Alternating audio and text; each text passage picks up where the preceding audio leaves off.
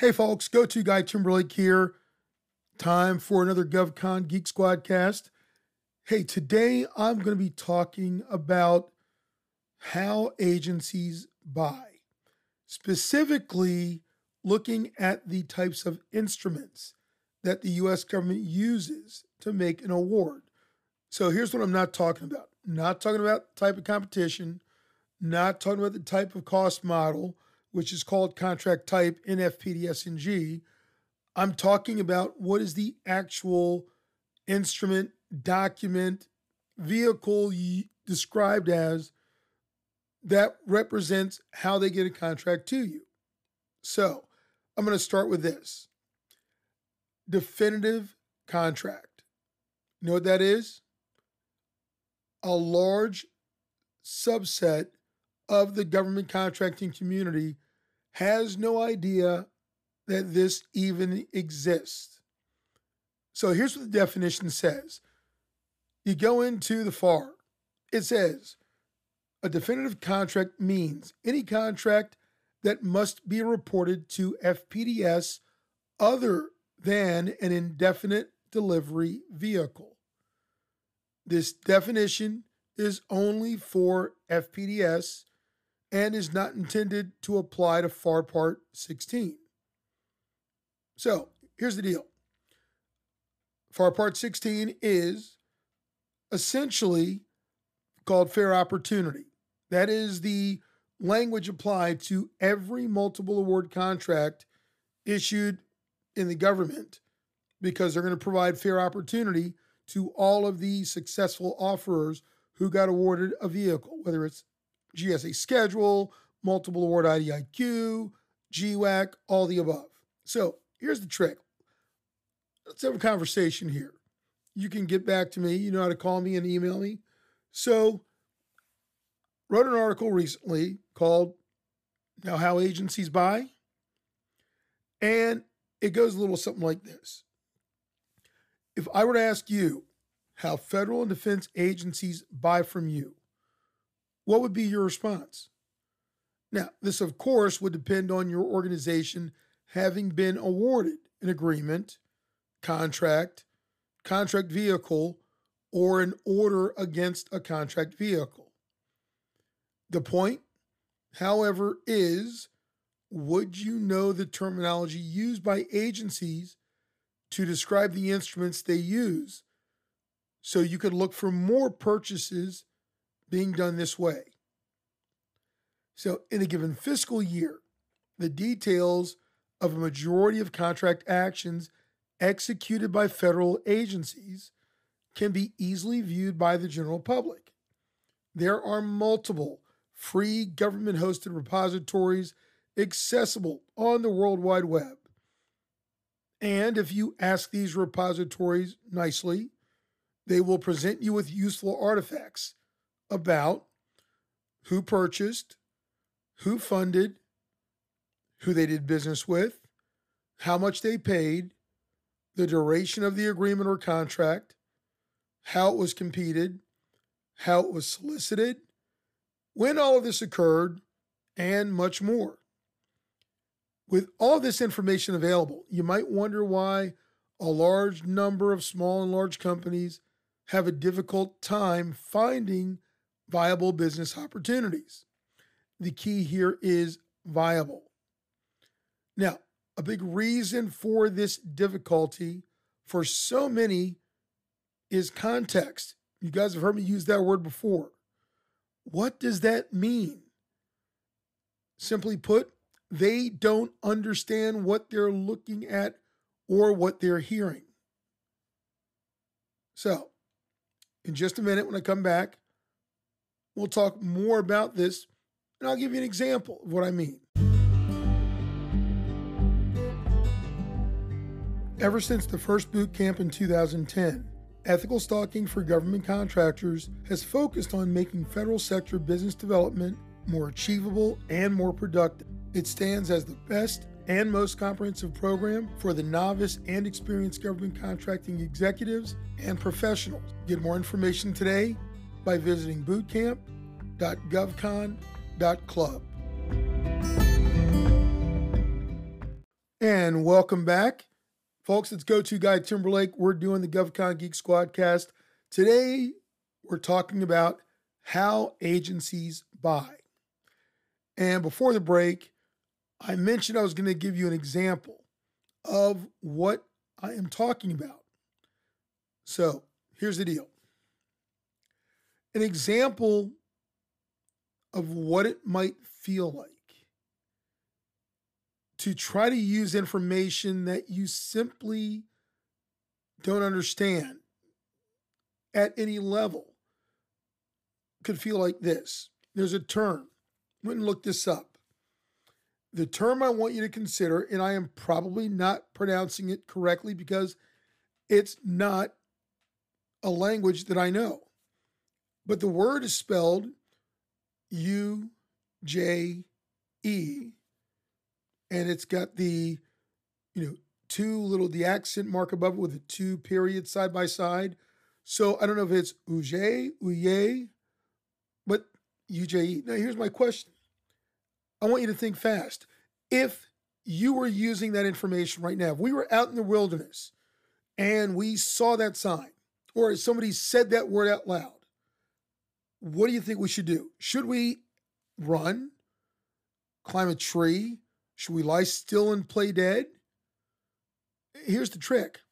Without some previous knowledge of the Albanian language, according to Google Translate, you would have no idea that that word means water.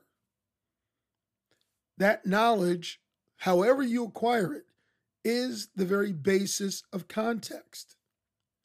So this is the situation that thousands of companies are faced with every day in government contracting. They are faced with an entirely new language to hear, to read, and to speak, usually with no preparation or advance warning. Imagine trying to make decisions using information provided to you in a language you didn't understand. Unless you have a translator on hand, your efforts to make decisions are going to be really, really, really hindered. By the way, speaking of translators, is that translator someone you know and trust? Think about it. Because if they're not, how would you know if they were translating accurately? You don't know the language, don't know the translator, you're kind of at their mercy. Here's the deal. This happens frequently too. Think about information being shared in various meetings and conferences. As they say, trust but verify. So here is how information like this can be useful to government contractors. Being able to say or see who bought, who paid, all those types of things. In the Federal Procurement Data System, also known as FPDS, and specifically in the tool called EasySearch, as cited by the United States General Services Administration, we know them as GSA, and the team in GSA called the IAE, the Integrated Award Environment. This is the group that manages a lot of the tools that you see nowadays like SAM.gov and others. So here's what they say, and this is on the FPDS website. They refer to it in quotes as the authoritative source for entering and viewing contract award data, end quote. So using this site, you can view robust information about the use of award instruments by federal and defense agencies. This information can help you discern if buying activities that you're trying to engage with prefer a purchase order, an indefinite delivery contract, a blanket purchase agreement, or a definitive contract that I mentioned at the very beginning. Knowing this will help you make good decisions if you understand how they buy what you sell. I'll be right back, and we'll talk a little bit more about why this matters.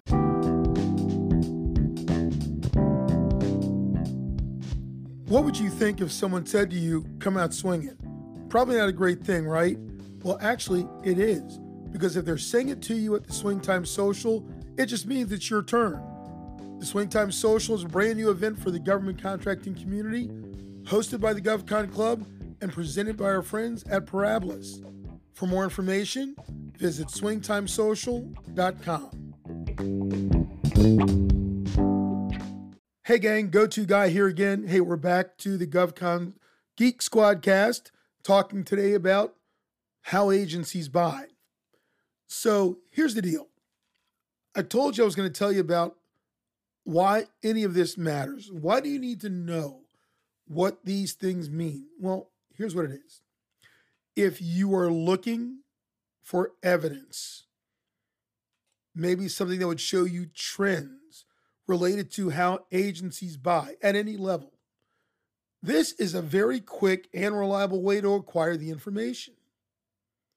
And what I mean by this is if you understand the information as presented, for example, here's some terms for you.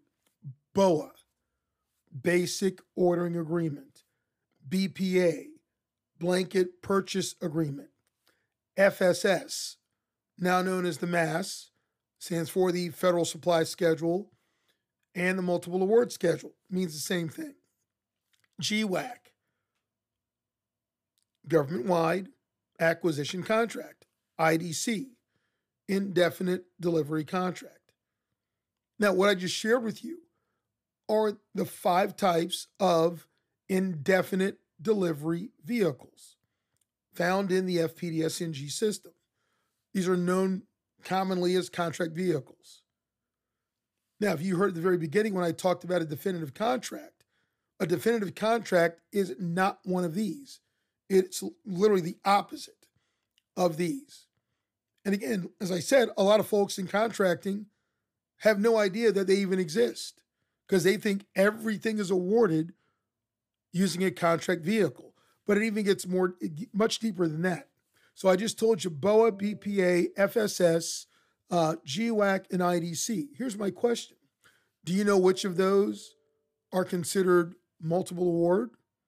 Which ones can be single award? Which ones can be both? And if not, well, you're at a disadvantage. Hey, here's 2 more terms for you. Delivery order and BPA call. Everything I'm sharing with you right now are things that you're going to see every day in data that you're looking at as a government contractor. Now, those 2 terms are 2 of the 4 types of awards. So I gave you first the IDVs. Now I'm giving you awards. And there are 4 of them. Here are the first 2, delivery order and BPA call. So if you go in FPDS right now, or if you prefer USA spending, I'll tell you in another story why I like FPDS better. Here's the deal. When the government issues a contract vehicle, the only way it can get money on that contract after the initial award, in most cases, is by using one of these 2 types of awards, delivery order or BPA call. So these are the mechanisms for the government getting work and money onto contracts in most cases. Here's a neat little trick. If you pay attention in FPDS, when the government issues one of these 2 types of awards, they have 2 distinct contract numbers. Think about that for a second. Hey, last 2 terms. Definitive contract, you heard that one before, and purchase order. Here's the deal. These are also awards, but when they're issued, they only have 1 contract number all the time. Here's another trick. Those last 2 I just listed, definitive contract and purchase order, on average in a given fiscal year, they represent nearly half of all fiscal spending. Think about that for a minute. So here's the deal. Which awards or IDVs matter to your company? How are you positioned today to sell to the U.S. government? Which of these awards and IDVs matters to your customers Do you know that? Knowing how to acquire and interpret this information will absolutely reduce the time and money that companies like yours spend on business development lifecycle activities. So, gang, here's the deal. We'll show you these things. We'll help you understand all this information. Reach out, ask us questions, take a course, boot camp, intensive, results lab. They're all there. But get to know this information. Get familiar with it. Whether you've been doing this for a minute, a year, or 10 years, it will help you. Guarantee it. Folks, thanks for listening. It's Go To Guy signing off.